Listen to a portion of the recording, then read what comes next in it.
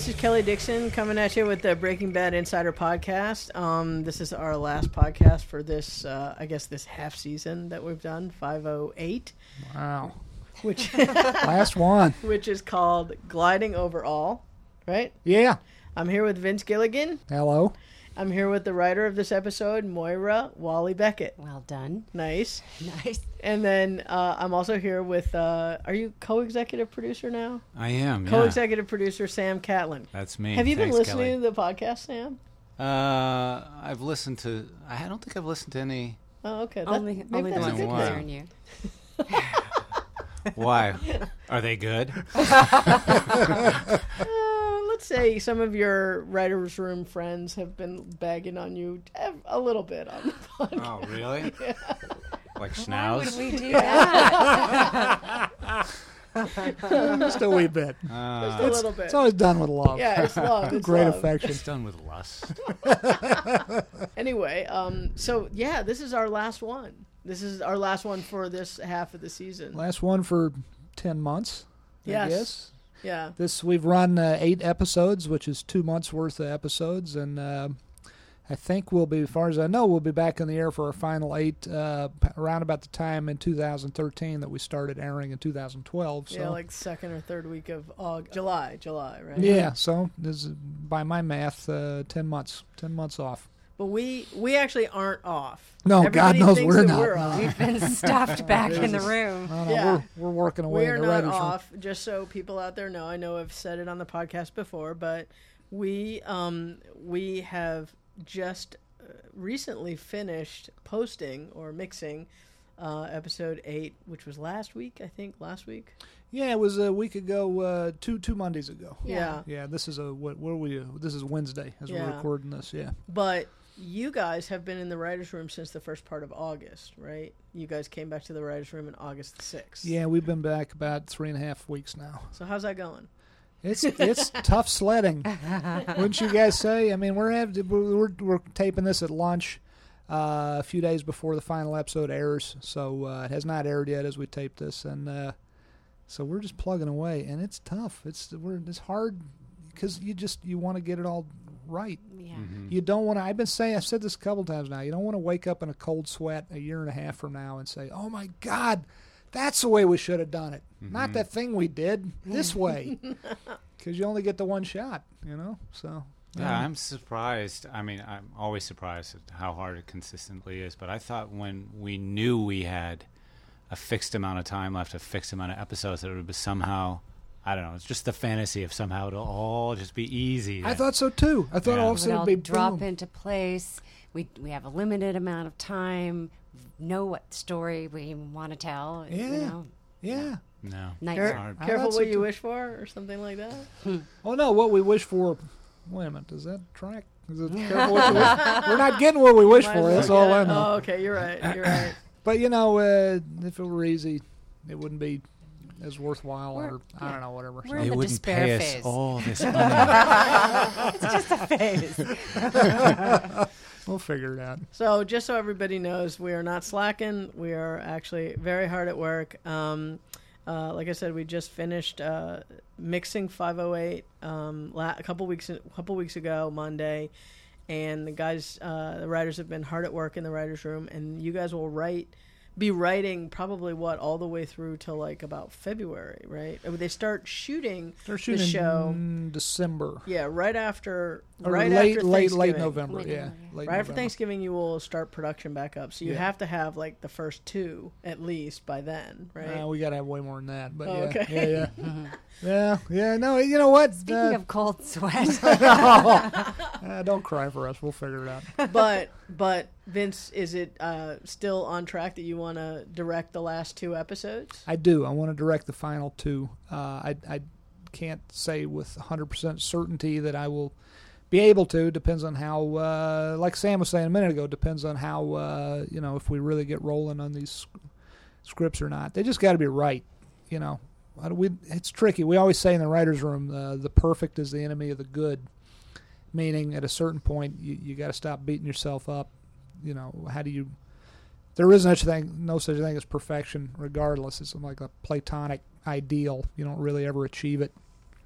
But in the race to make the show as good as you can make it, there's a possibility you could run out the clock and then you got nothing. So, I don't know. Whatever. You have to pace yourself.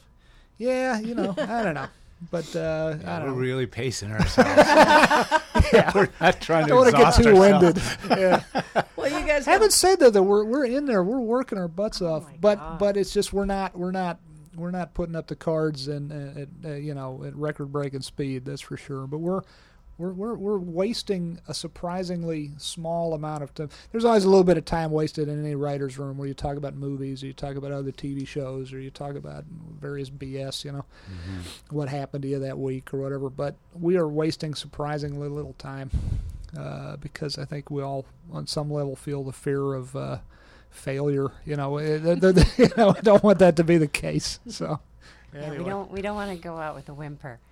No, I want to go out with a bang. That's right. Big freaking a bang. big M60 bang.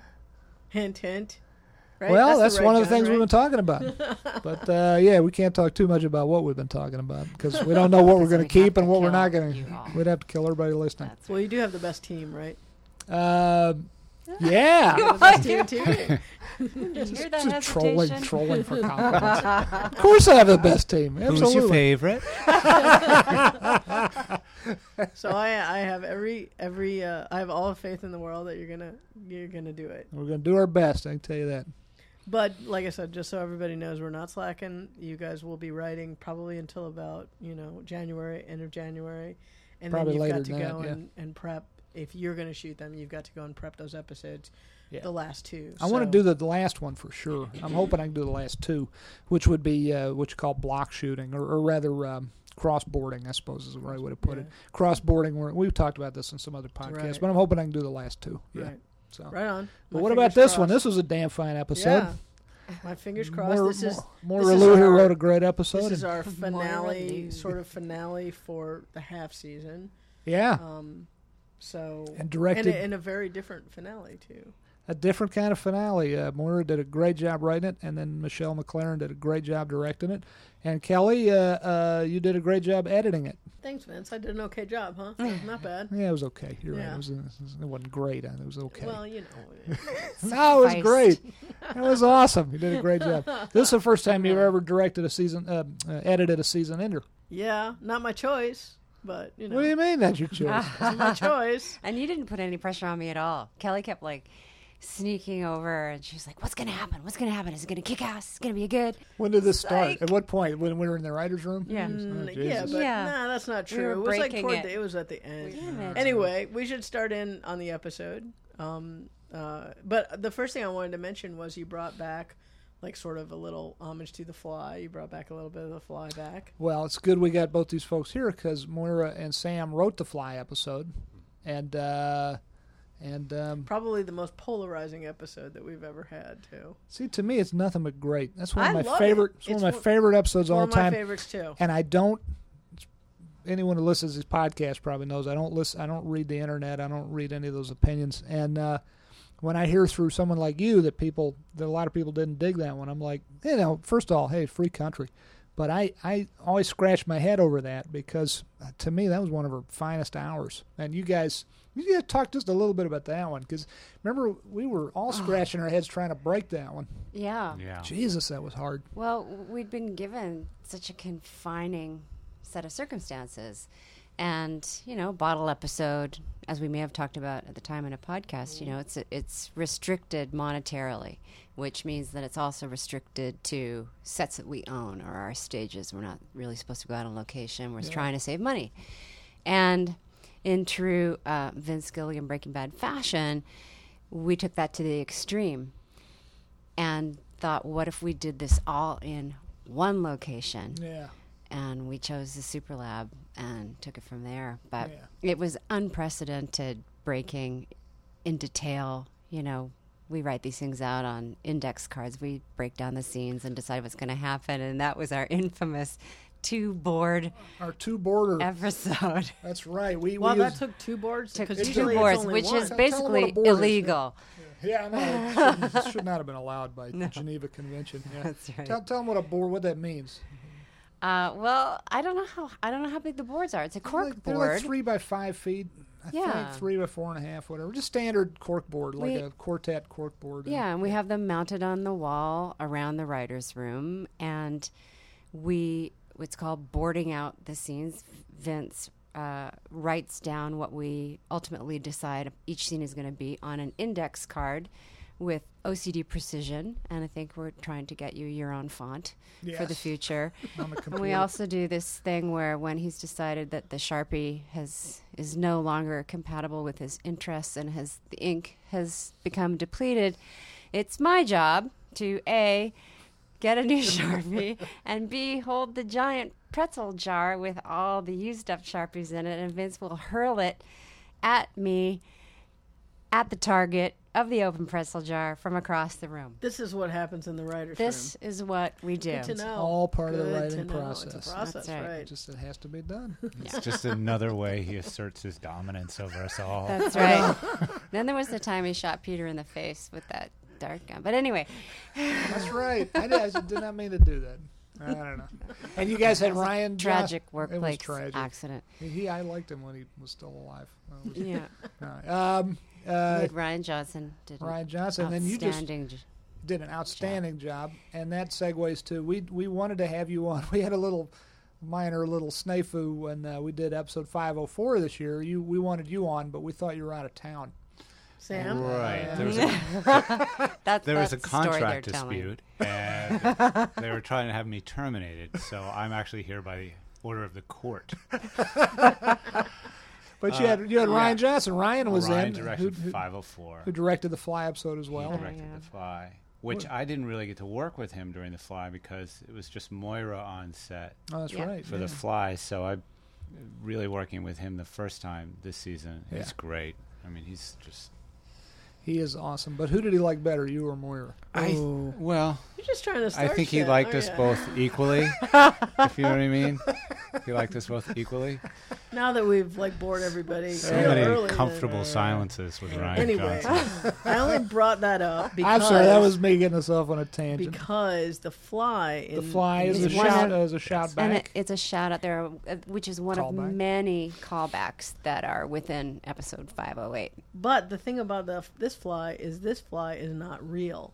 This fly is totally manufactured digitally. Well, as it was in the Yes, the but- Fly episode as yeah, well. but this is so close. I guess they were so close up then too, but Yeah, this they're- was just yeah. amazing. No, I know. It's these guys. Different folks did the Fly animation, the CG animation in the Fly episode, and that was absolutely stellar and fantastic. And then Bill Pulowski. On that one episode, it was Matt Beck and his crew. Matt Beck, who used to be our visual effects producer, creator on the X-Files. And he's a genius, and Bill Pulowski's a genius. And both flies in both episodes just look freaking fantastic. I don't know how they do all that stuff. It's like magic. It really is like magic. I was going to mention the next scene is Mike dead in the trunk. I think a lot of people were saying, well, Walt's leaving evidence. Did he leave evidence, out there at the river? But no, we find out that he's loaded him into the truck and that Trunk. the trunk of his car, Yeah, and that Todd has actually taken Mike's car to the junkyard and had them make it into a cube. But it was like the surface of the sun at Vamonos on location. Very hot. That Yeah. poor guy. Yeah. Well, at least the trunk was open, right? Well, it didn't start open. He was in that trunk for a long That's time. showbiz. He's in You pays showbiz. your dues. That's right. And then so we get Jesse coming over, and Jesse's asking Walt questions, and Walt just kind of gives him the cold shoulder. I mean, basically is what is this we? It's only Yeah. me now. What's his wee pale face? Yeah. Yeah. Yeah, well, he's, Walt is, got to think he's feeling kind of betrayed, by Jesse leaving him. So now he's going to, Yeah, in Walt's world. Yeah, how dare he come and say, what are we going to do now? What we? There is no we. Look at how I've suffered. Look at what I've just endured. Yeah. And where were you? Yeah. Exactly. And then you have what I like to call the Godfather, scene where he's basically shutting the door on Jesse, just like Severing. they shut I like Yeah. to think of the they door shut as the severing door their on Diane relationship Keaton, symbolically. Yeah. Yeah. So, Yeah, good point. and then Well, Which And is then- not the only Godfather moment in the episode, but we'll get to that. Hey, you want to talk about, you said a minute ago there were a lot of visual shout-outs or other kind of shout-outs to previous episodes. So you talked about The Fly, and that was a shout-out to y'all's episode, Fly episode. What other ones? Well, there's also the paper towel dispenser from Sam's episode. That's right. I think in the second season. 4 days out. 209. 209, Yeah. 4 days out. In Dr. Del Cavoli's office. Yeah, where Walt And punches then the it. pilot with Walt on the table. You know, Walt on the Yeah. on the Oh. ride. That's a Yeah. shout-out visually. You're right. Same shot we used upside down, Walt sliding into frame on the MRI, Yeah. MRI machine or, Oh. We've got, or PET scanner or whatever it is. Yeah. We've got a shout out. One of Lydia's lines is the same line that Tuco says when she says, "We're going to make a lot of money together." Yeah. We've got the wind chimes and imagery from the backyard. Yeah, that's right. The hose dripping, Yeah. the wind chimes, and then we do a beetle instead of the snail, What which does is that like mean? a double shout out to Jesse's in.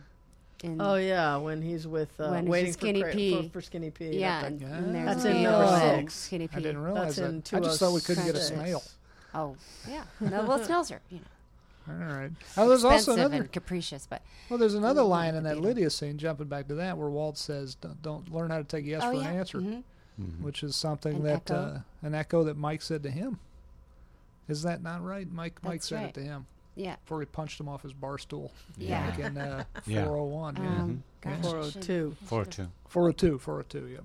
Exactly. You got all kinds of good Yeah. shout outs in this one. So we go from there. We're in a interrogation room with Hank and probably is it a state's attorney and Dennis and his Yeah. lawyer. Yeah. Mhm. And they're trying to get Dennis is trying to make a deal basically Yeah. for information, Yeah. and Hank's not going for it. Right. Okay. I can't get anything out of you guys. I got 3 writers in the room. I can't get I anything out of you know. I guys. know. You know what it is? We made the mistake of eating lunch just before we came in here, and I think we all have low Pizza. blood You want to take a sugar. nap? You want to take a nap? No, you want to take a nap and just. You know. Yeah, I think Hank's feeling like the world's his oyster at this point. He's got every reason in the world to think that he's going to be successful, and he doesn't really need this pissant and his deal that he's trying to make. He's got, everybody He's got else locked 9 up. other people plus a lawyer, Yeah. plus the lawyer. Too. Like he says at that's the right, end, right. he's just going to go rattle some cages and Mm-hmm. And then we have, I think, is that the next scene with Lydia? The next scene?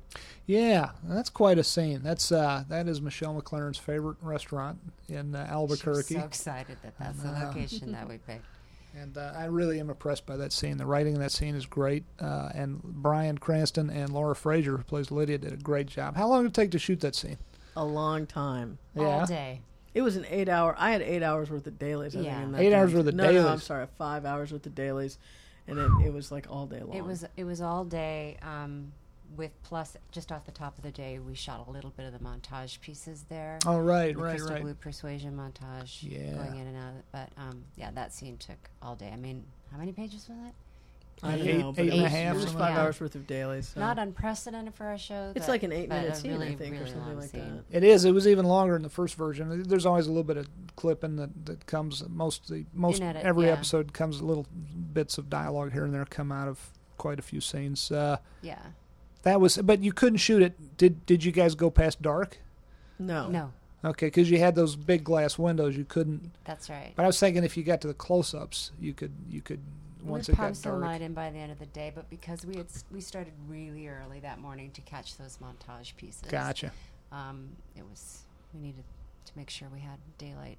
You know, we're gonna have a tougher time. Speaking of which, we're gonna be shooting from Mm. late November on through mid-March for the final 8. And Means you have it's shorter the days. shortest Very shortest short days of the year are right in the middle of And there. it's I'm- freezing. Freezing. And it's freezing. Yeah, We that's- did that 2 seasons ago, right? Wasn't that sort of Yeah, standard probably. production? Probably. Because I We've remember never shot- there was snow on the ground Well, we- outside Jesse's duplex. Well, we've never shot, before Christmas like that. We've never shot. The only time that we ever did that was the first season year where we shot up until sometime in October. When did the writers go on strike? But Yeah. but we've always started in January. Like, Right. We've never Yeah. shot like in the month of Yeah. December or anything Yeah. like that. Which also makes it Freezing trickier. cold. if you, which you probably, folks listening probably have noticed this, because God bless you guys for being so attentive to the show and the details of it. We've gone to great. We should talk about that. We've got how the great lengths we've gone to never place this in any given year or any given month. Believe me, or they any know. Yeah, I'm sure they do. Any season. Now, why the hell did we do that? Because it's, I know, why in hindsight did we? And actually, to be fair, in the pilot, there's little things like in the pilot, I think Walt had a handicap parking tag that he hung from his rearview mirror that had the year on it, and that was probably 2007 we were shooting that. Yeah. You know, I remember in the X-Files We've been here a long time. I know. Can you believe it? It's No. 2012 now. It's getting toward the end of 2012. It's insane. I think, didn't we make the decision a while ago just to? I mean, the show plays out clearly. We know now. We know. You know, it looks like. You know, give us some wiggle room here, but it looks like the end of the series is almost pretty much exactly 2 years to the day or thereabouts from the very first episode. That's what you can read into if you choose to. That teaser we had at the beginning of this season 5. So it's just like, I guess we just, the whole world exists in a kind of timeless limbo. We don't know what year it is. You know, we try our best to avoid those kind of, you know, I mean, every once details. in a while something slips by, like Yeah. Albuquerque's best restaurant in 2010 or something. But I know Yeah. that people have noted that on the wall of Los Pollos. Yeah. But, you know, it's just, those are just... God You bless know. people for noticing all our mistakes. By the way. But Yeah, we have gone to great lengths, like in the backyard at the White House when we were shooting during the winter months. We would green it up, you know, Yeah. and make sure that it always kind of looks the same. And one year, the year that Jane died, and Jesse was living at the duplex, it had snowed, and we had all exteriors to shoot. oh God, yeah. And so the Remember that. guys got out there with hot water and hoses, and we literally hosed the snow off of Jesse's house and all the surrounding foliage, and just, you know, made it Wow. all Awful lot of work goes into that. timeless. You were Yeah, I saying that Sam was saying the other day this is like the most anti-topical show on TV. Yeah. Yeah. Well, I know what we were talking about, maybe putting a timestamp or something. Into and something, yeah. which would have made the scene easier, Yeah. or more authentic. I can't remember, but I don't but know, whatever it but was. it was there. Yeah, I love the fact that the show is, you can't really place it. It's not like people are talking about, oh, Obama's at it again with his crazy healthcare plan. There's none of that, Yeah, which yeah, is yeah. sort of Hey, I you like no that. holidays, except for Walt's birthday. There's no holidays. No. Yeah, but we never even said what month or day For that the was. longest time, yeah, because I kept Junior. wondering for Yeah. the longest time, when is Junior going to get out of school, or when is school going to be out? When is summer vacation? And it just never happened. So No. I just I know. stopped No asking. Christmas I at know. the White House. I'm a little sorry about that. A Christmas episode might have been nice. Yeah, I don't think Very we'll, special. Breaking Bad. very special blue Christmas. Yeah. Where they go around dressed as Santa Claus and Jesse's the elf, and they give all the junkies a free dose, Yeah. a free 8-ball. That's Yeah. beautiful. I know, isn't Yeah. it? Hey, somebody That write this counts down. for sentimentality from Vince Gilligan. So anyway, we find out at the end of that long scene that Lydia was possibly in danger from Walt. He was possibly going to use that ricin that we've never used yet. I know. Use that ricin that... When are we going to shoot that gun, that Chekhovian gun? We keep pulling it off the shelf and, dusting it off and then putting it back on the shelf. A goddamn little vial of ricin. When are we going to use that thing? Yeah, what's kind of great is that Lydia goes into the scene feeling at risk. She guesses right. She That's is what I love one about the more way you wrote person. that. I really love the way you wrote that scene. She guessed perfectly right. Yeah. Although she didn't. Well, And she he didn't makes her look guess- foolish. She makes her, She didn't guess that he was going to kill her right then. Right. But He- she guessed that she was one more person who knew too much. Yeah. Yes. And that she was going to be added to the list. And that he probably had done something to Mike. Like Mike wasn't in the picture. Yes. Oh, she knows. She's says. she's an astute lady. But I love the way you wrote it. She is right on every count. But even she doesn't realize how bold he is. He's actually going to kill her right then and there. Except she Well- won't. He will dose her with what will kill Flu-like her. symptoms. Yeah, In a couple of within days. within a couple days she'll be dead based on something he's going to do there. Right. But I love how derisive and sarcastic he is. Oh, I'm just going to do this right here, right? Really? Really? Immediately? Immediately? He's such a dick. He is. Can I ask you a question? There's a little detail Yeah. on the top of that scene where she she offers him a drink and then she brings it up again, and he declines. Is that in your mind? Oh yeah. What is she gonna? She gonna No, no, poison no. him? She could poison him, but there's something I don't know. There it was like she brought up once and then she brought up again, and he's like, no, I'm fine. Or what is the line that he says? It'll She read says, "Why don't you fine. have a yeah, she says, coffee?" I think you should have a coffee. I think this will play better if you have a coffee. Yeah, And he's like, not just now. yeah. See, And, to me, yeah. I'm sorry. Go ahead. No. You. No, you. I was kibitzing. Go ahead. You're doing good. Go ahead. I just think knowing how the ending is, Yeah. that it's kind of cool to launch it with With the the beverages. beverage. Uh-huh. Oh, see, I thought you were going to say. I'm sorry. I was kibitzing, but I thought you were going to say. See, to me, what I love about it, it does what you just said, but it's just her nervous nature. Everything's got to be just so, and if we have to look like we are a normal couple, enjoying a normal beverage and an average conversation, and she's just so persnickety that way. That's what I Yes. love about her. I love the way you wrote that. But I also love that he turns it down. It's almost like he's projecting. You know what I mean? He's like, no, I'm not going to be drinking anything. I don't know. I'm reading way, way into it, but Yeah. I love that I wonder scene. how he's going to get it in her tea there. Oh, look over there. Yeah. Oh, baby squirrel. Yeah. So cute. My favorite moments. But the ricin goes back behind the light socket Yeah. plate, The outlet wall plate. cover. Yeah. Uh-huh. Yeah, which we established a while back, and then we go into a scene with some of the scariest individuals we've ever seen on this show. So, a couple of weeks ago when we were editing this episode, you had talked to me about how you were treading a little lightly about using prison and the prison guys and the whole thing about prison. Can you elaborate a little bit about that? Well, just speaking for myself, not for Moira, and Moira can speak to this. And Moira, by the Moira way, knows all the prison stuff. well, Moira did a real good job researching this stuff, and then we got to talk about Julie in the wardrobe department. Oh, yeah. We got to talk about her. But before we talk about her, but before what you were just saying, Kelly, I just speaking for myself, I am happy to say I know next to nothing about prison or being in prison or prison culture or Never want to know. never want to know. No offense to anyone listening who is in prison, but I just I don't think you want to be there either. So You know what you know from watching movies. And I know, watching television. and it always worries me. Yeah, to answer the question seriously, you don't. I always feel, there's this. We were talking about this the other day.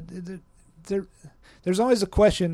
There's always the old saw about write what you know, but sometimes you want to not just write what you know, because especially when you've lived a rather sheltered life like me, it'd be pretty boring pretty quickly, all the stuff you'd be writing. So that's why Breaking Bad worked from the get-go for me, was that, yeah, it's writing about a world I don't personally know of, meth dealing and cooking and all that, but Walt started off a real virgin, and on this journey he started off a real layperson. He knew nothing about criminality, and as he learned it, I learned it, and as I learned it, he learned it, and I think we could say that about all the writers. We all kind of groped our way through it.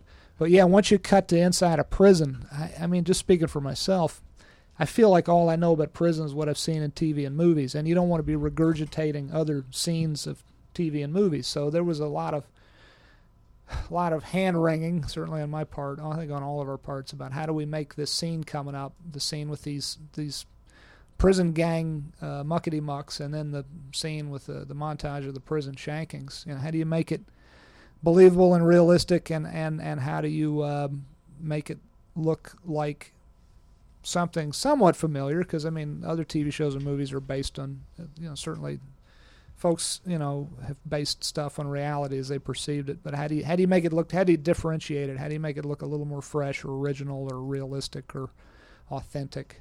So go. How do you do that? How do you do that, Moira? Well, you shoot in a real jail. For one thing, we shot in a jail that was, it's right in downtown Albuquerque, and it's been closed for 2 years.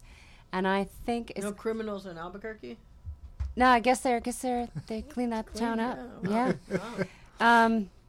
I think it's one of the most heinous places I've ever been in my life. And it was closed. It was closed, but that was part of the problem because it was shuttered. There was no air conditioning. This place, it smelled like death and feet, and there were the sheer volume of the number of dead cockroach carcasses on every floor. I mean, you couldn't walk without crunching. There was just this place. Would you have liked it better if they had been alive?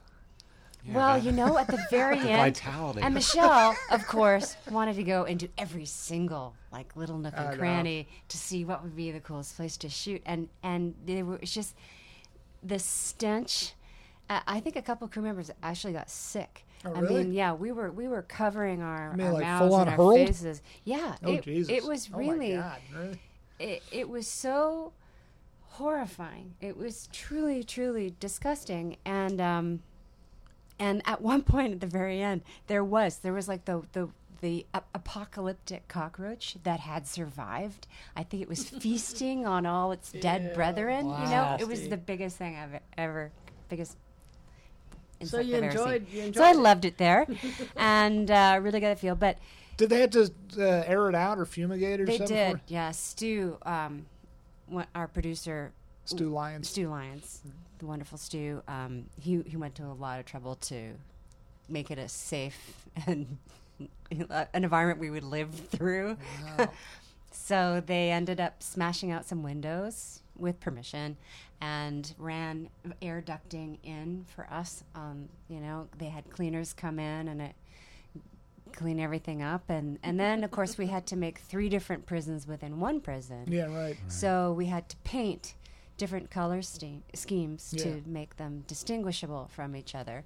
And then wardrobe did an incredible amount of research, and Yeah, Julie. and yeah. Jennifer, Yeah. and came up with enough wardrobe for hundreds of inmates Yeah. in 3 different prisons, 3 different colors, all different stenciling, matching shoes, sandals, Yeah. the whole shebang. And Jennifer is our wonderful costume Designer. I'm sorry, she's our designer. Julie, who works under Jennifer, I think did duty above and beyond the call as well, because she availed herself of. She became the expert, of the ad hoc expert on the crew. It went beyond wardrobe. Beyond. So how do they wear their beards in Albuquerque men's detention? What about right all now. the tattoo work that had to get done? The tattoo work, that was a Tara group Day effort. Yeah, and her team. That was a phenomenal undertaking as well. So you guys didn't go do a casting call for people that? Well, had we these- did. The extras Yeah. casting was also remarkable. We Yeah. hired a lot. I mean, there's a lot of tattooing in Albuquerque. We found Swastika some tattoos. fantastic. Well, here's the thing: everybody who we cast who had existing tattoos, all of those had to be photographed. All of those had to be cleared by standards and practices, so that we weren't advertising anything, and so. well, cleared also because that stuff is copyrightable artwork. Yes. So you got to get the artist Exactly. permission. Just like if you had a painting on the wall in the background, you'd have to make sure it passed muster. Like the owner of the copyright, as it were, has to sign off on it. So it's amazing the amount of work that goes into this. Yeah, and background detail. And then we wanted to have Aryan Nation tattoos on all of our hero guys and our stunt guys and the guys who were going to do the killings, who were part of Jack's gang, and Jack and his gang. And Tara, we researched the sorts of things that we were like, and then Tara had them made. and applied them. Yeah, it should be stressed that all those guys with swastika tattoos And only skinhead did- across their forehead. Yeah, And those were not brown real. mustache They and all didn't go Not home real. with those on. Yeah. Yes, they did. And we Oh, were they did? actually kind of afraid for a couple guys who had to fly. Oh, Like, really? Our lead actors, Seriously? Michael and Kevin, they Went had to home with fly like out. swastikas You on their can't get necks? those things off for a couple days. Seriously? Wear Yeah, a I was turtleneck like, dude, or you're something. totally getting stopped at security. Put a my Band-Aid God. on. Put a Band-Aid or something. TSA. Kevin had like skin head on his hands. Wow. Yeah. and- yeah, TSA lets those guys right through and stops the grandma behind them. that's right.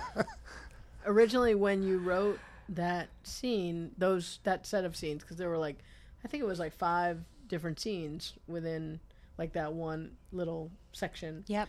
And I guess I'm talking about the montage, so I'm skipping over the scene in the hotel, which was really great. Well, I didn't mean to skip past it because Michael Bowen, man, what a great actor! What a Holy pleasure crap. having him on the show. Yeah, and Kevin, both fantastic. Oh yeah, Kevin Rankin, man, We what were a, so lucky to get who those was great. guys. Kevin Rankin, who was great on. I'm a big fan of Justified. I think it's an excellent show. Is Kevin, that the guy that was sitting on the bed? Yeah. Oh, okay. Yeah. I liked his business he did. I like that stuff he did with like He gave cracking it a his lot. back and like He all that brought a kind- lot because there's not a I lot in like that, that. scene. You have to really, as an actor, make your choices and really inhabit it. And I thought he was fantastic. And Michael Bowen Michael Bowen, great. scared the and crap out of me. I never even met him, unfortunately, but I never get out there that much as I'd like. But yeah, just watching him on TV, just Yeah. watching him on the Avid, I'm like, this guy's It's scary. Really interesting to watch him work too, and see him with his thought processes and make his choices and he's not that guy, but Nice guys in real life, all those Yeah. guys. The other Yeah. fellow in the background, I liked him too, with the real tats, the sleeved tats on his. yeah, he's Monitor, he's yeah. a total sweetheart, as it turns out. all those guys Just like did a good. giant teddy bear. Love him. Was that a real motel? Was that a set? We built that on our set. On On our soundstage? stage. Yeah. That looked Yeah. really That good. looked On our really- stage. I wanted to mention Mara wrote it a lot differently than it ended up in the episode. Which is partly due to we try to keep our producer hats on and keep costs down and make an episode actually shootable in the amount of time that we have to do it. And we had originally envisioned that the murders in jail were going to be much simpler and that we would just see a dead body in a pool of blood at the end of a hallway, and it was going to be more imagistic.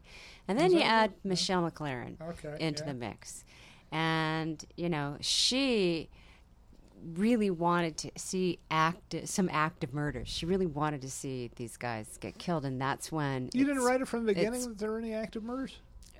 I did, but we didn't really spell them out, and we didn't Okay. expect that they would be so stunty. Gotcha. So that's when we brought in Al Gatto and his team and started designing how these guys were actually going to be actively killed. By stunty, you mean violent and horrific to watch. Yeah, the actual acts. Yeah. Yeah. So, yeah, I mean, it was always going to be, I think, 5 active murders and 4 already deads kind of a thing. And then Dennis. And then Dennis, yeah. Who But- was the king of all stunts there. Yeah, with the the king fire of all gag. Yeah. But Michelle had so many fantastic ideas once we started consulting with Al about, and as we did our research, that shanking is really mostly what happens. And we were also inspired by that Yeah, what was movie. that? Edward Oh, James Olmos there's a movie really- that it's we a- watched. American Me. American Me. Yeah. Edward James Olmos, I believe. With I the want to say he wrote it. He piston-like definitely directed. It's Shanking. It's a very well made movie. It's very hard to watch. It's one of those movies, as good as it is, it's hard to sit through a second time. But it's seems very authentic, very realistic. And yeah, the shanking at the end were just, I remember it disturbing me greatly when I saw it years and years ago when it first came out. Yeah. And it's just the idea being, I suppose, that if you're going to whittle the end of a toothbrush into a needle sharp point, and it's only 3 or 4 inches long at most, you're going to have to make sure the person you're stabbing is going to die. You need to stab them like 100 times. And you don't have a lot of time. yeah, And that all corroborated with our research, and Yeah.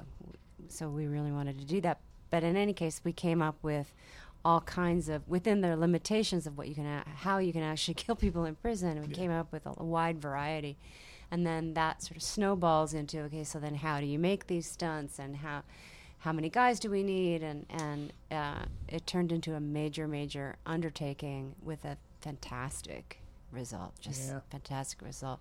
But that fire stunt, that was the first time I've ever really felt the palpitations of being responsible for somebody's life.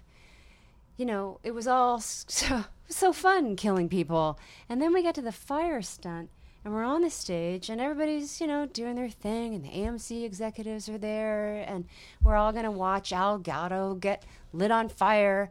And then we had the safety meeting.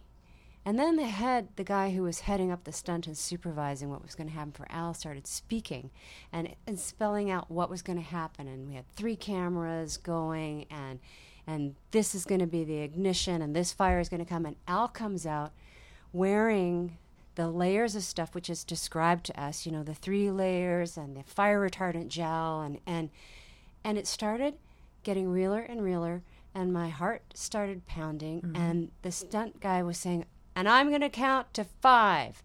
And I'm going to give Al a 5 count. And that's what he's going to be able to hear, because the minute the flames engulf him, I'm going to give a count of 5, and he's going to stagger back. He's going to hit the bunk. On 3, he's going to hit the wall. On 4, he will roll. And on 5, he will hit the ground. And then we get the extinguishers, and and we put him out. And I thought, so the whole thing's choreographed. Holy shit. Yeah. Yeah. I mean, yes, it's very carefully orchestrated. But I also suddenly thought, we sit around in the writer's room. We're like, what would be really cool? Mm-hmm. We light Dennis on fire in jail, and these guys come in and they hurl gasoline on him. And then some guy who's very well trained and apparently has been lit on fire countless times and really enjoys doing the stunt. Yeah. But suddenly Al's an expert at fire gags. He's won awards for him. Yeah. But I'm sitting there going, what if something goes wrong? Yeah. If something goes wrong, this is my fault. Because I very blithely wrote, and then they set Dennis on fire in his jail cell. Yeah. And it just it hit me in a rush. And I remember after we only had 1 shot to do this stunt, and actually the flames went higher than they thought they were going to go, and our camera was 17 feet over the set, and they, it was wrapped in all this retardant material, but it hit the camera. Wow. And that high up. Wow. Yeah. Oh my goodness. And Al did it perfectly. Yeah. And I remember calling Vince afterwards. I was driving home. I could barely breathe. Yeah. I was just so sort of thrilled and horrified and glad that it had all worked out, and staggered by what I had seen. Yeah. Impressive. And I was just like, it went so great.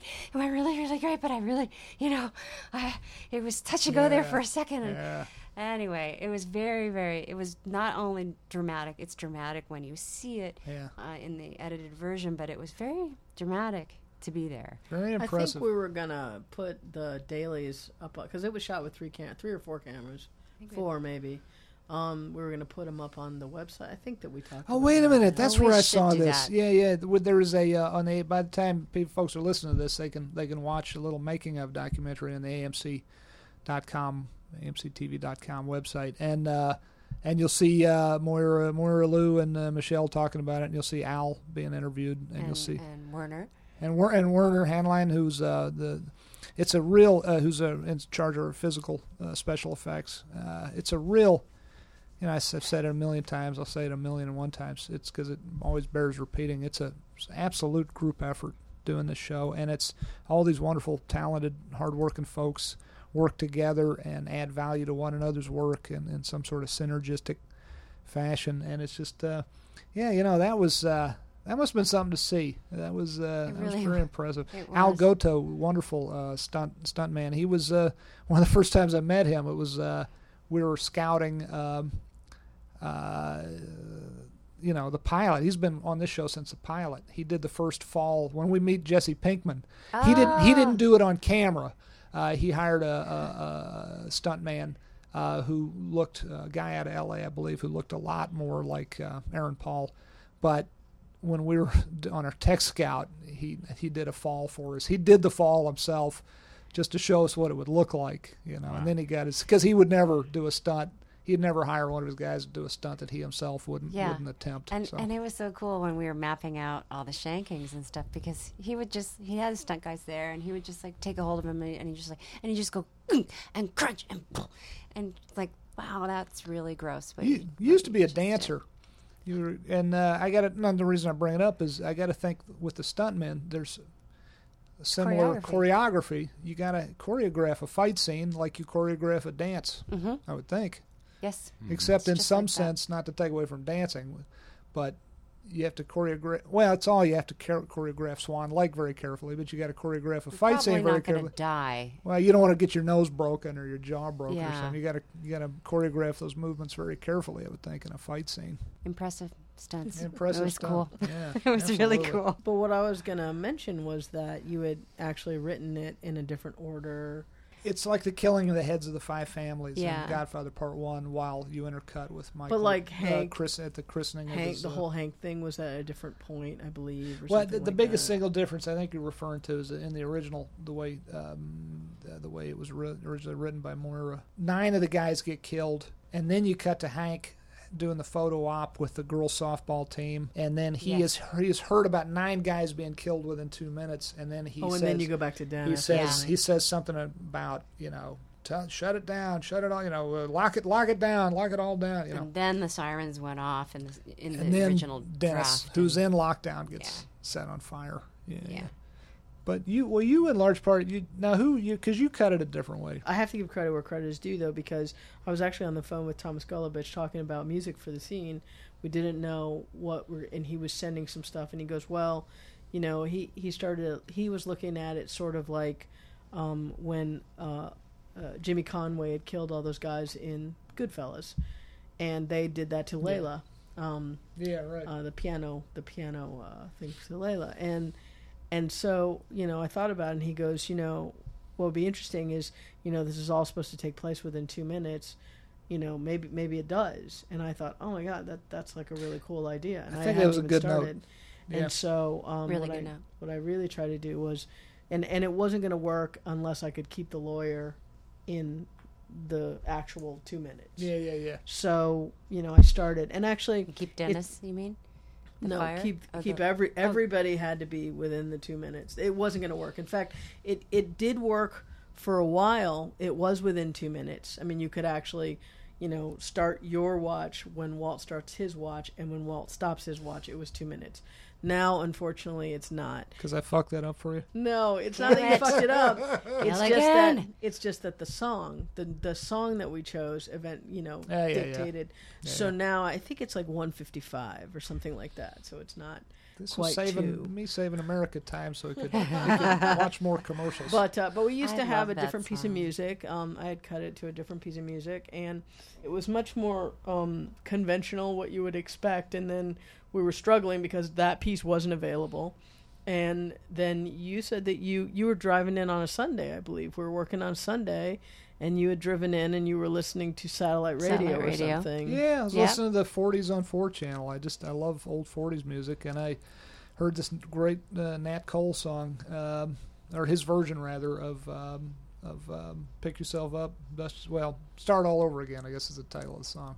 Yeah, And then it lo and sort of behold, worked. it kinda did. It's now sort of like, in my mind, the most perverse song in the universe, So based glad on that context. the Cole estate was fine with letting us use it. It's God, he was a wonderful singer. We had Jason, our music editor, do a little bit of editing to it, and then we went and made a couple picture changes so we could hit like specific things. Like I love the part where it hits where you know, after all the killing is done and you just see this silhouette of Walt, you know, from behind, Yeah, and it's something like Famous Men right there. And, Yeah, you know, yeah. I really liked he it. did a great And job. I thought it was a really, really fitting song. I don't know what people out there are going to think about it. I hope that they like it. hopefully I they'll think like it's it. really cool. Beautifully shot too, as always. But all of this beautifully shot by the wonderful Michael Slovis. Mm-hmm. Like that shot you just mentioned made me think that beautiful silhouette he shot. of Walt. And all And those just- close-ups of the watch, Yeah. those were incredible. That we shot on the street. I was there when we shot outside that. the White House.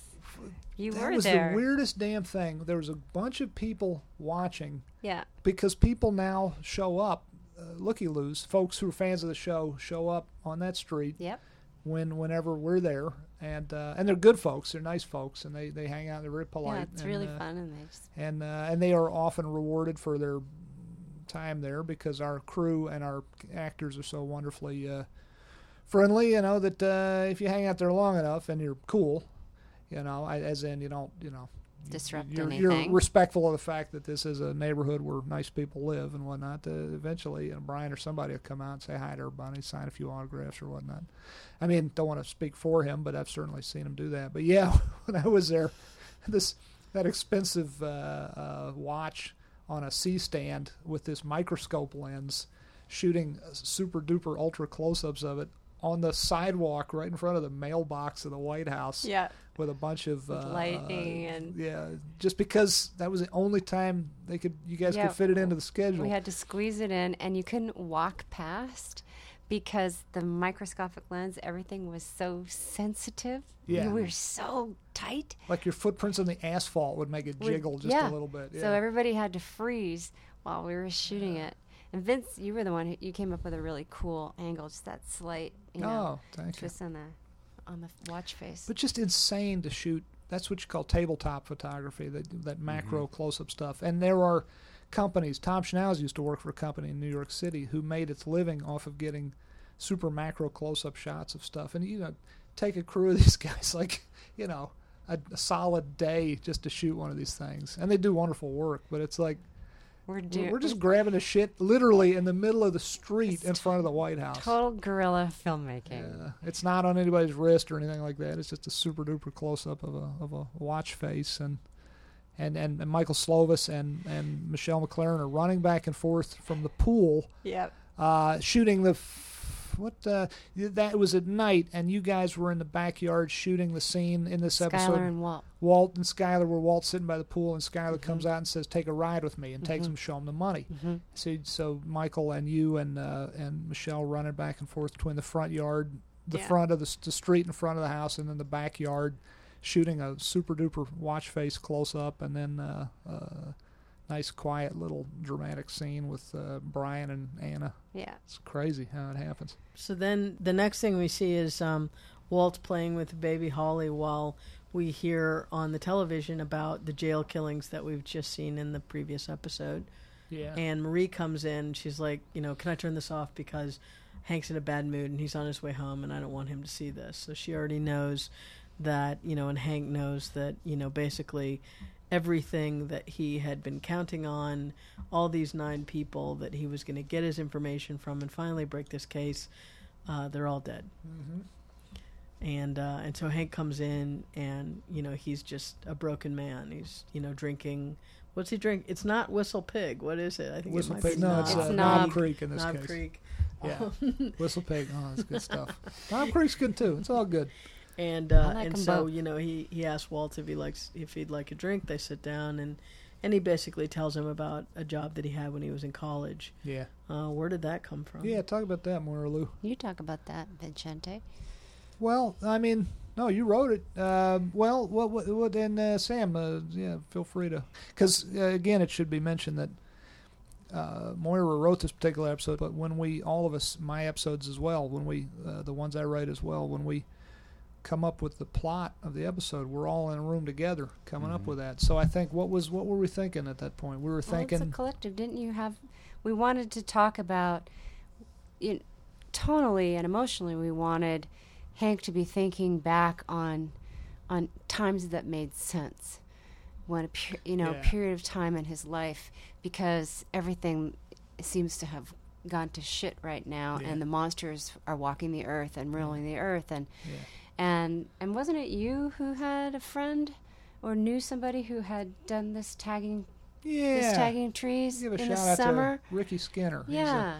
He's a sweet guy who was my brother's friend. He was my brother's age, which means he was like 4 or 5 years younger than me. And he lived in Chesterfield County. And he was a great guy who loved the outdoors. And he passed away from cancer quite a few years ago, which was very sad. He's very young. But a good guy, loved the outdoors, and had a job tagging trees. For a lumber company, for either conservation company or a lumber company or something like that. And just that image in my head, because we were talking about, I think the idea was it not that the idea was the obvious thing to come in and do immediately from the get-go is have Hank come running in loaded for bear saying, "God damn it, they killed all 10 people. How did they do it? They're monsters. Ah!" Which certainly would make sense. He would feel that way, but sometimes you want to back into a scene, writing-wise. You want to, you're waiting. The thing that works well for us on this show, you want to make the audience wait for it. How is Hank going to react to the fact that these 10 people he was counting on to help get him his Heisenberg and help get him the key to his solving his mystery he's been fighting to solve for all these seasons. Suddenly in one fell swoop they're all dead. As if by black magic. It's like how did this happen? Who are these awful people I'm dealing with? And to back into it and talk about a job he had way back when seemed like an interesting. Yeah, and poetic. the silence that precedes it. Yeah, it's a little bit nerve-wracking, and you got to wonder, what's Hank going to say? What's he thinking about? What does he know? And there was great pathos also in approaching the scene that way. In large part because of the way he wrote it, and also because the way Dean and Brian played it. Very well played, very delicately played, because obviously the guy feels terrible about this. Obviously he's full of anger and bitterness, and he's scared, and he's horrified, and that.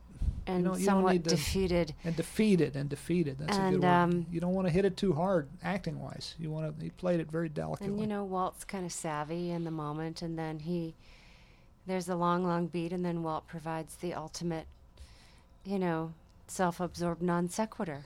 That's the greatest non sequitur ever. Yeah, I love it. He's so perverse. I love how he's so bland and sort of unaffected by the whole thing. We talked. I mean, there's something. It's one of my favorite scenes in the whole episode too. It reminds me of a controversial movie in our writers' room, but No Country for Old Men. Yeah. And it does remind me of the scene towards the end where Tommy Lee Jones is just sort of overmatched by everything that's out there and sort of overwhelmed by it. Yeah. And I just love that the two characters are in such different places, and Walt is just it's true, he plays it so delicately, but he's just got the tiniest of little glints in his eye, like it's just the weird disconnect for me. I agree, it's one of my favorite scenes of the episode. The way I prefer to read it is the weird irony and the weird disconnect here is he feels bad for his brother-in-law. Mm-hmm. His brother-in-law has been having a real tough go of it. Buddy, what can I do to help you feel better? But he's not responsible for it. He's the author of all his problems. Yeah. He's the author of all Hank's problems. And yet I honestly believe it's not just lip service when he says, hey, hey, buddy, how you doing? What can hey, you want to have a drink? Are you okay? I used to love to go camping. It's like a monster. And yet I think he actually has affection for his brother-in-law. Yeah. Just as long as his brother-in-law doesn't get in his way, he'll be fine. He has this fascinating disconnect. Yeah, I love that scene too. I agree. It's a great transition coming out of it. Yeah, I was going to ask you guys what your thought, how did this whole business about this next montage come about? One of the writers was talking about the montage from The Graduate. Oh, that's right. That's what it was. That's what we were Which we watched I think there were probably several montages in The Graduate, but there's one where it's Dustin Hoffman sort of moving. Is it the Scarborough Fair? Is that the one? Is that right? There's it was two Beatles songs. It's a really long montage. Simon Garfunkel. Simon Garfunkel. Sorry. Yeah. And and he's moving very slowly through his summer and his affair, and it has this optical illusion effect of where, he'll walk through, he'll open one white door into one area of his house, and he arrives in the hotel room with Mrs. Robinson. Yeah, very, very beautifully directed by Mike Nichols. Very stylized. Wonderful editing. Yeah. We knew that we wanted to jump some time. We wanted passage of time for Walt to build his business. Yeah.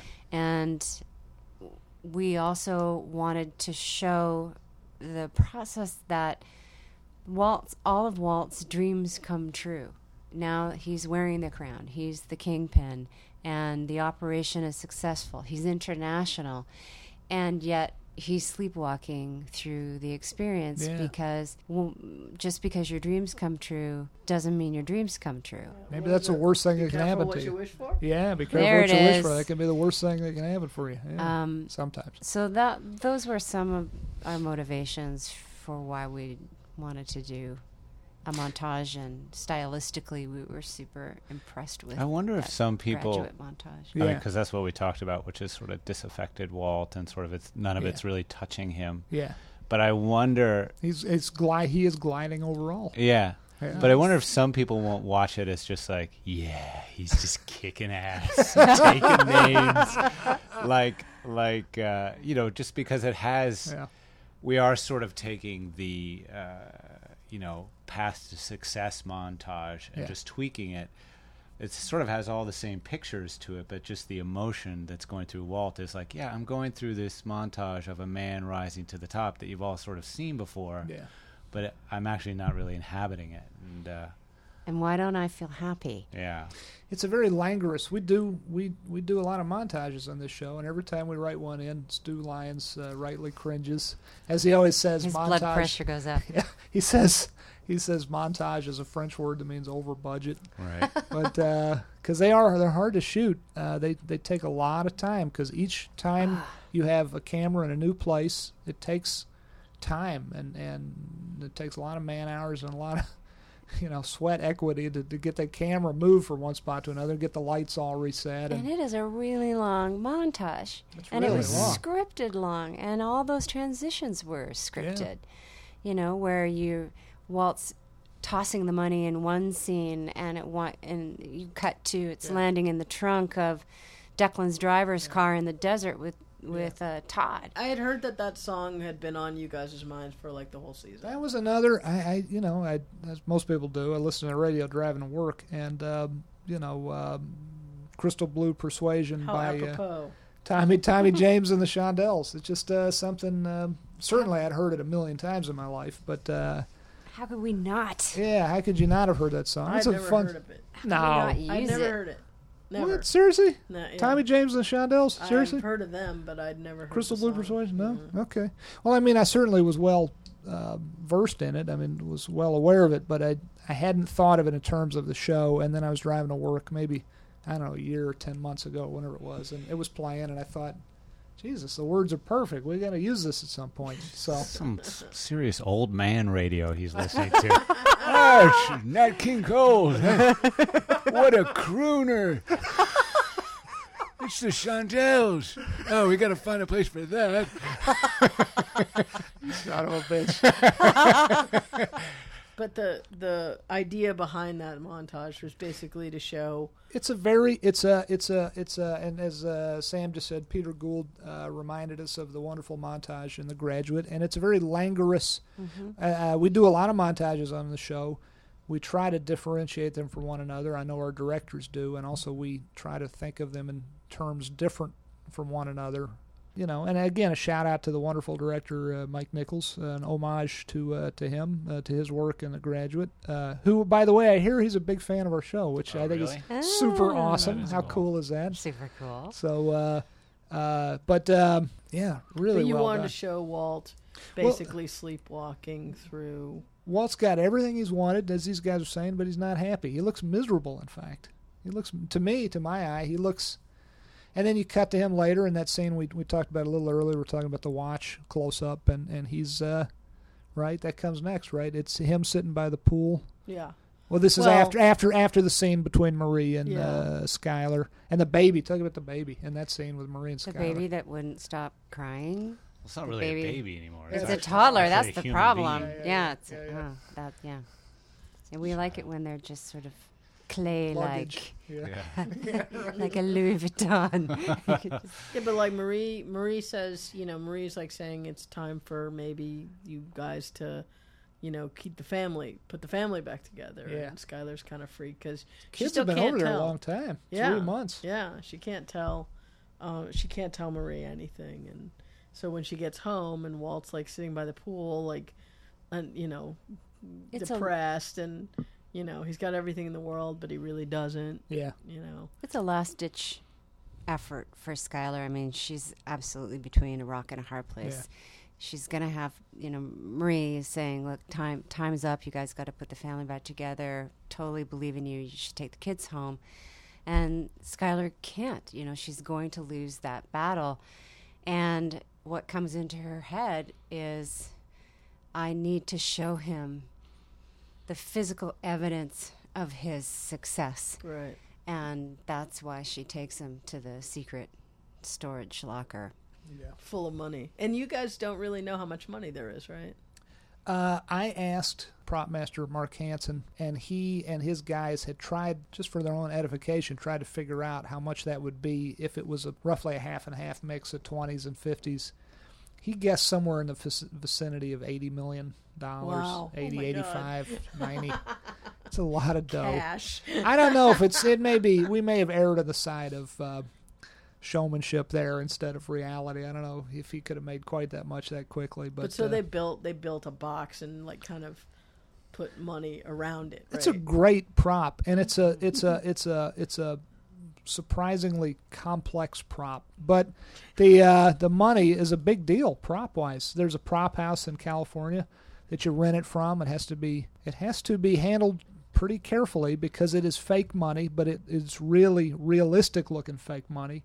And of course, we all know, if the government doesn't cotton to you printing fake money up. So this stuff has to be handled very carefully, and it has to be every bill has to be accounted for. And you saw how many bills there were. There's Right, thousands 'cause of them. Michelle had been telling me that after the shooting was done, they had to have like all these prop people and prop assistants counting this money, painstakingly counting it all so they could send it back. Yeah.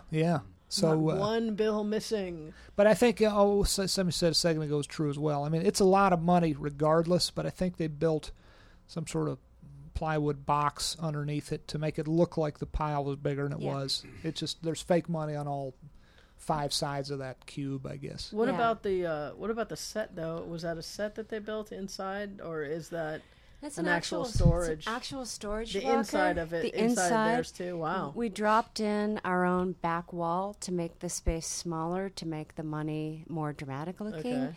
And But actually carrying all of that money, even though it's fake, into a this real facility. place.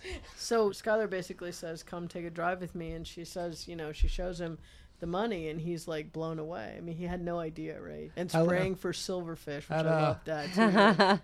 That's very funny. But it's just a giant pile of paper at this point. I'll take some. Well, but I mean, that's why I love the irony of it. It didn't make him happy, but it's like they can't even spend it, because how do you spend that kind of cash without all kinds of alarm bells starting to go off at the IRS headquarters? But Those are the also guys that'll get you Right. before anybody else will.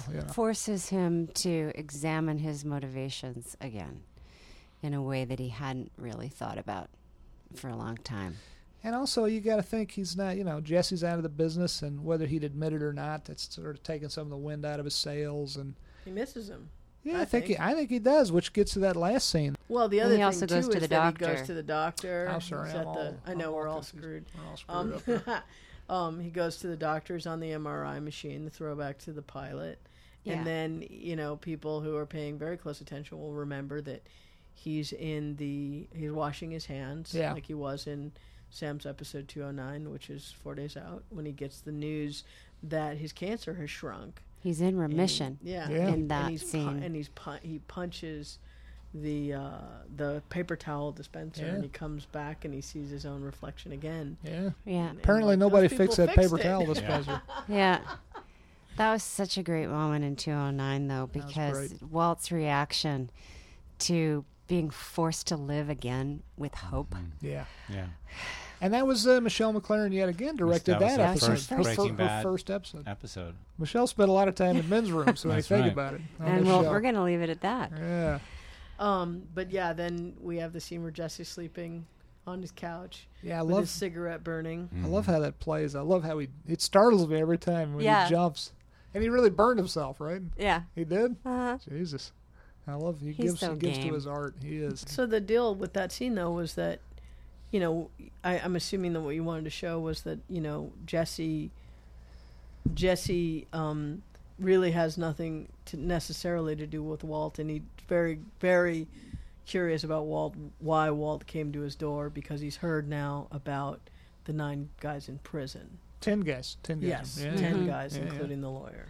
Yeah. No, well, you find out at the end of that scene, he went off, he disappears from the window for a minute out of frame, and we realize, he was going to get his gun. Yeah. Not sure who. Now, he knows who's at the window. Who's at the door. He looked out the window, but he's not sure why he's here. He's assuming the worst. This guy killed 10 guys. Maybe he's here to kill me. And he has his suspicions about Mike that go Yeah. unvoiced. Yeah. So he Does he doesn't- really? I didn't think that he really had any thought about Mike. Well, I guess it remains to be seen, but let's mean, just leave it at this. Jesse's no Jesse, as naive as he sometimes is, and as childlike as he sometimes is, and sort of dopey and uneducated as we have seen him be in the past. He's done a lot of growing up in the last Yeah. 54 episodes, this one included, and he's pretty streetwise, and But I he's never got the Walt's impression. given him a real education, albeit a really rough one. But I never got the impression that he thinks anything other than Mike got away.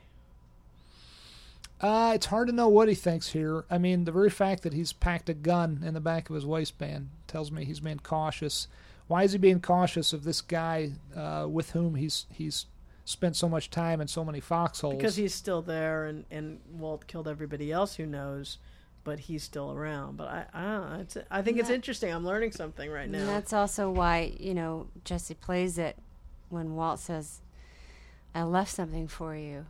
Yeah. There's this, it almost has an ominous quality, Oh, yeah. and he approaches the door really kind of fearfully, and we bend down and we're like, what the hell is out Yeah. there? And he goes down and zips the bag, and it's like, is Brock in the bag? Like, what's in the or is his bag? bag going to blow up? Yeah, or- and Jesse really doesn't know because Walt's traveled so far.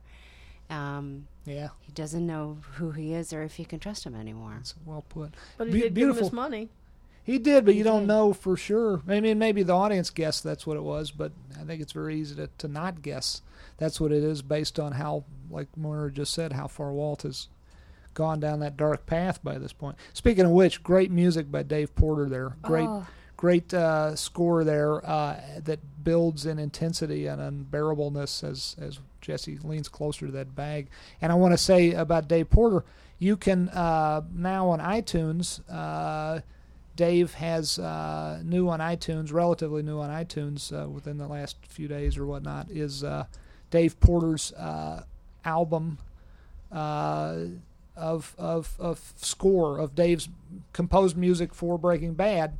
I think you can download it instantly off of iTunes, or you can buy a physical CD of it off of Amazon.com, I believe. And I think it's number 2 on iTunes for soundtracks or whatnot. Damn. Good for He's him. and it's just great music. It's I highly recommend it. Great music, as anyone listening to this who digs the show knows well.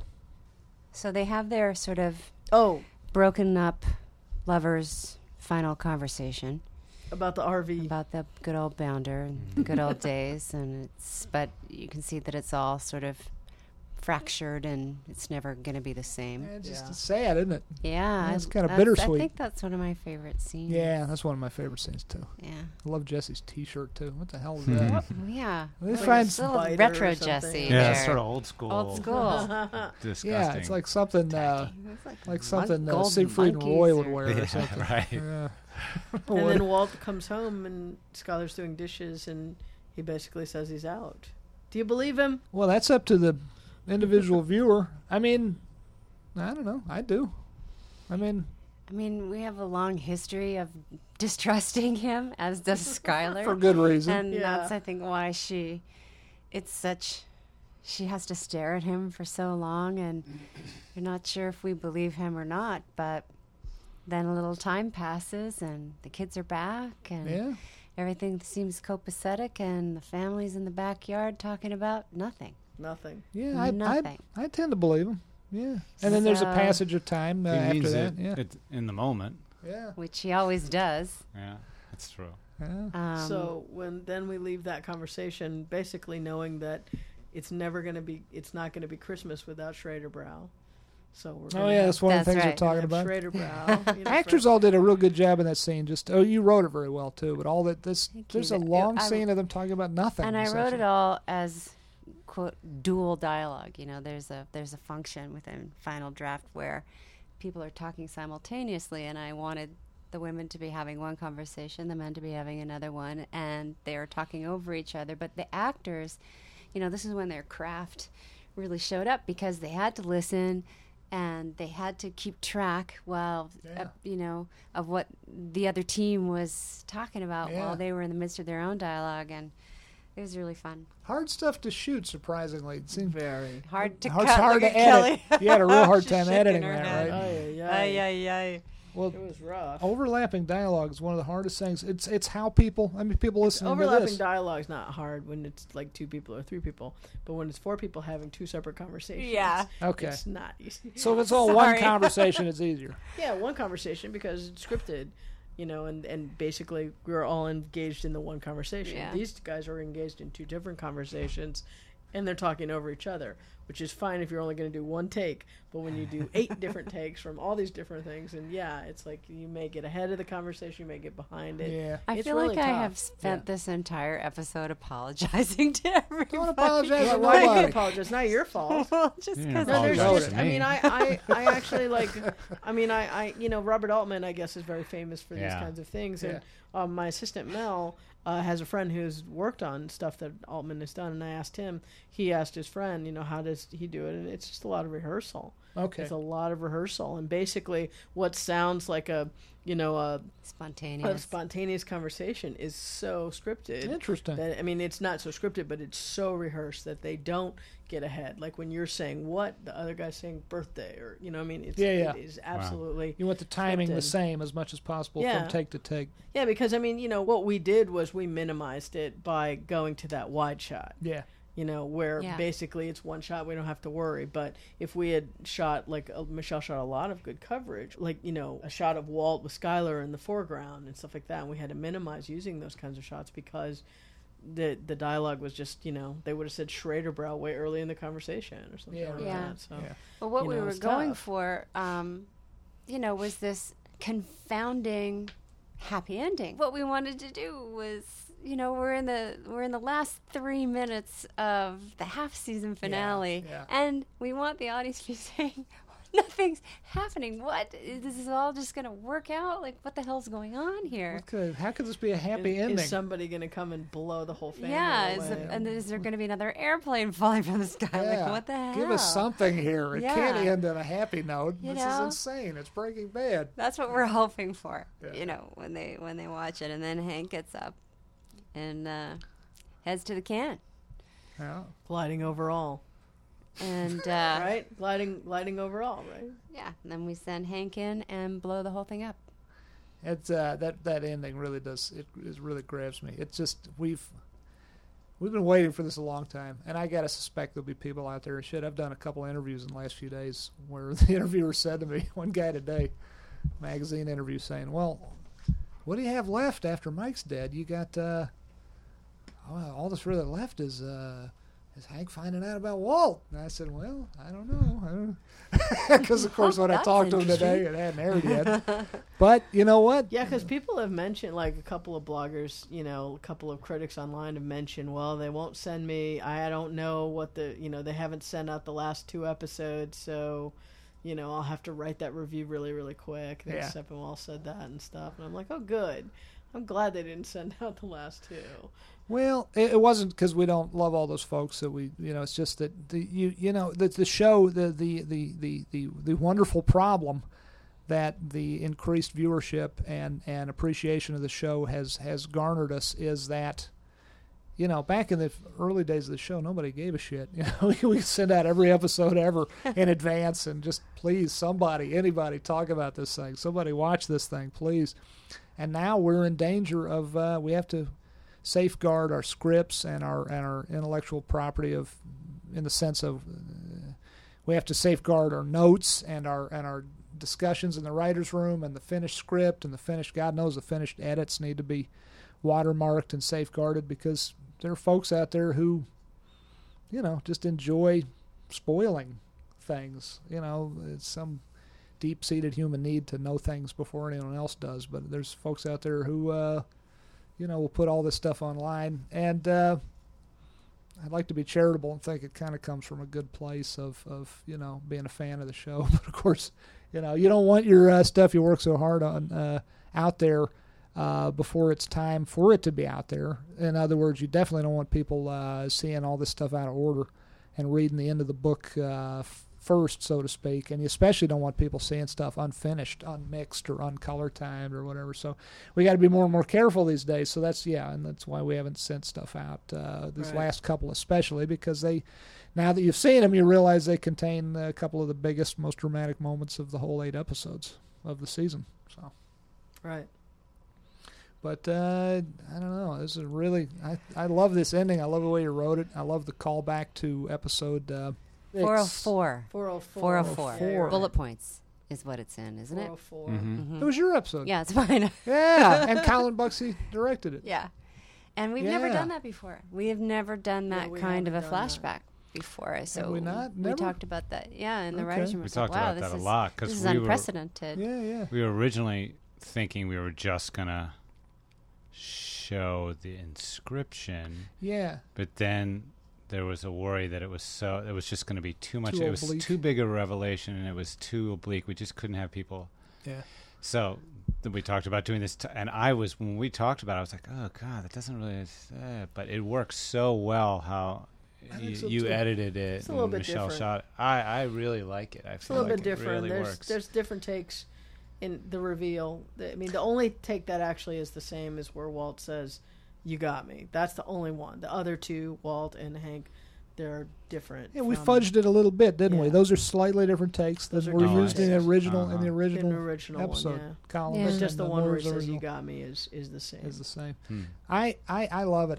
It's funny. Tom Schnauz too, when he saw it, he said, "I love 508, but I got one note. I don't think you need that flashback to that previous episode." And I respectfully disagree, because I swear to God, every time I watch it now, 508 in its finished form, and Walt says, "You got me." He does it gives me a chill. He does that little laugh. Yeah. That little, like, you know, that just chronic. I love it because even if you remember Gail Bedecker well, and you remember his ill-fated notebook and all of that, I still think it's value added seeing that flashback just for the "You got me." Yeah. And then back to Hank with that look of stunned, profound, you know, growing horror on his face. As he passes that first bowel movement. Yeah, exactly. I thought about having a big sound effect in that moment. We've come too far to start listening to Tom Schnauz. Anyways, I mean, that way madness lies. But you edited it so great, Kelly. It's beautiful. Thanks. Yeah. Hey, speaking of that, you got a couple shout-outs to, you got some stuff coming up. You going to be, there's an interview people can read with you? You know what? I was interviewed. Let me give a shout-out to Alan St. John, who interviewed me this morning for Forbes.com. Great. Are you on the Forbes 400 list? Is that why? I wish I was. Maybe She give me did half steal a stack some of of that that money. No. But Alan apparently is a very big fan of the podcast, and he got in touch with AMC, reached out to AMC, and AMC reached out to me. And they said, "Would you be willing to do a phone interview?" So I said, "Yeah, absolutely, of course." Right on. You know, whoever wants to talk to me, you know, wow, Forbes. But it was really fun, and he's a huge fan of the show. Awesome. And I guess he's a huge fan of the podcast too, and he was, you know, reciting to me all these different things from different podcasts that we had said, and he could call them out by number. And I was like, damn, you're really good, because I sort of remember the conversation, but I could never tell you which out of the 47 podcasts that we've done you believe Wow. 47? 47, including Wow. today. This is number 47. How do you think he's going to like Sam, though? Is that going to Well, that's kind of dampen the mood. dampen I'm it gonna come for him? across great. No, he's a really huge fan, and it was a great great experience talking to him today. And I guess I'm doing this thing for the Emmy Awards. It's through the editors peer group called Emmy Prime Cuts. It's at the Egyptian Theater on Sunday, September 9th. I think it starts at 1 o'clock. It's first come, first serve. And So anybody could go if they happen to be in LA? yeah, anybody can go. You You just don't have to be a member of the guild or anything? No, not at all. It's a free thing. I think mostly like film students go and stuff like that. They do it every year with Emmy nominated editors. They just put them on a panel, and I guess it's moderated by Sean Ryan, the Shield showrunner. Really? What? Yeah. That's cool. I love the Shield. Why? How come Sean Ryan? I have no idea. Oh, that's cool. Right on. I have Well, no that- idea. That should but be fun. but yeah, I mean, Gee, I'm looking Kelly, were forward to you it. nominated for one of the episodes that I wrote with Tom Yeah, you and Schnauz? Tom Schnauz. Yeah, you and Tom Schnauz. That's Very right. excited about that. We'll see what Schnauz. happens. 412. Yep. That's right. We're all Wow. gonna have a good time in a couple of weeks, I think. Huh? Or a bad one. One Well, or the that's other. One or only you. the I'm other. planning on having a There's good the time. Vince wherever it Gilligan happens. spirit. For That's God's sakes, a I should have can-do known that was spirit. going to happen. But No, we're going to it's look all good. I should have known fabulous. you would say that. It's all good. It's all Yeah. good. It's an honor just to be I'm nominated. excited to go. It is. It's very It'll be fun. I'm exciting. excited. I Yeah. got a Exciting. dress. Yeah. It's exciting. The only thing that's not exciting is the shoes. That's it. I've The what? tried to explain about the shoes. Vicodin. No, I didn't say Vicodin. I said Advil. If Okay, you but need you- I Vicodin have just to some put a pair of Vicodin. shoes You on, jumped to Something's Vicodin. going I horribly wrong. like that about you. Anyway, Heels. so this is you don't our, have to wear heels, by the way. Yes, you do. No, No, you don't have to wear heels. No, you no. don't. You don't. Well, Sam does. I don't have. I don't think I have to. Why do you have to wear those shoes with the curly toes on the end and the bell? I don't understand. But so this is our last one. So as we said, I know. so wow.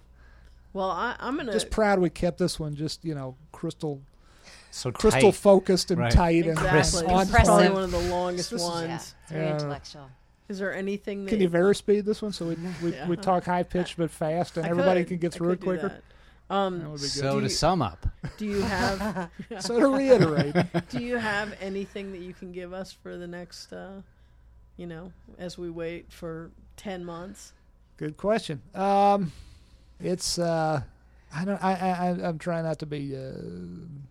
I'm trying to think of something good to leave folks with. I can't think of anything pithy and wonderful to say except that I don't expect these next 8 to be a snooze fest, to say the least. I kind of think they're going to be the most exciting run of episodes we've had yet. Because the truth is, I guess I can put it that way. It's that there's nothing left to hold back. There's no reason to hold anything back now. Not that I feel like we've particularly held back in the past, but we're at a dead run now. From now on, with these We've got final roughly, 8 hours.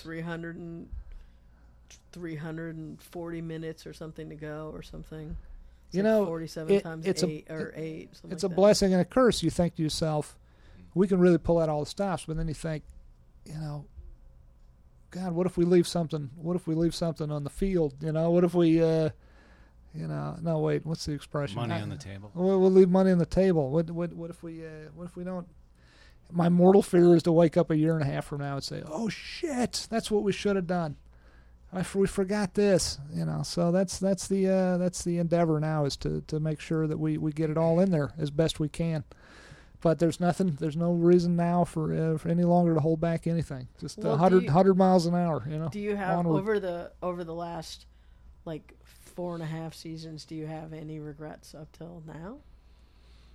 No, I mean this show has just been a blessing, and it has been blessed. It feels like winning the lottery. It feels like pulling that handle and on the slot machine in Las Vegas and coming up all cherries. I mean, Has it's just that happened to you? no, but I can imagine. But I mean, I can imagine what that would be like. This feels like lightning in a bottle. The So only you- thing that I worry going forward is, I still got a few years left of me. I hope. How do you when you've been spoiled by having this wonderful bunch of writers and wonderful directors and wonderful actors and editors and crew, everybody in front of the camera and behind the camera on this show, in pre and production and post production, and it's just been a charmed show from day one, where all the pieces fell into place like the tumblers on a bank vault, unlocking, and it's just been beautiful. And you go forward after this and you say, how do you recreate this again, except with a whole different bunch of people and a whole different cast of actors and a whole different plot, and you worry that you don't. So that's one of the big fears, But you haven't had any regrets from the past, from these. Yeah, if I had one, it's that I didn't get to spend more time on the set, that that I worried too much and enjoyed too little. Okay. I had that on the X-Files too. Once it was over, I was like, I really enjoyed that. And my girlfriend Holly would say, "Bullshit, you did. You complained every minute of the day for the last 7 years." And it's just, you shouldn't live your life enjoying things only in hindsight. But sometimes I feel like I do. But as far as like the content of the show, where you're like worried that you're going to leave something, you're worried that you're not going to dot every I or cross every T, or do you have any regrets so far? As far as content? No, not really. Okay, I think good. we're in pretty good shape. Well, then with all you the don't great... need to worry about the next date then. You're fine.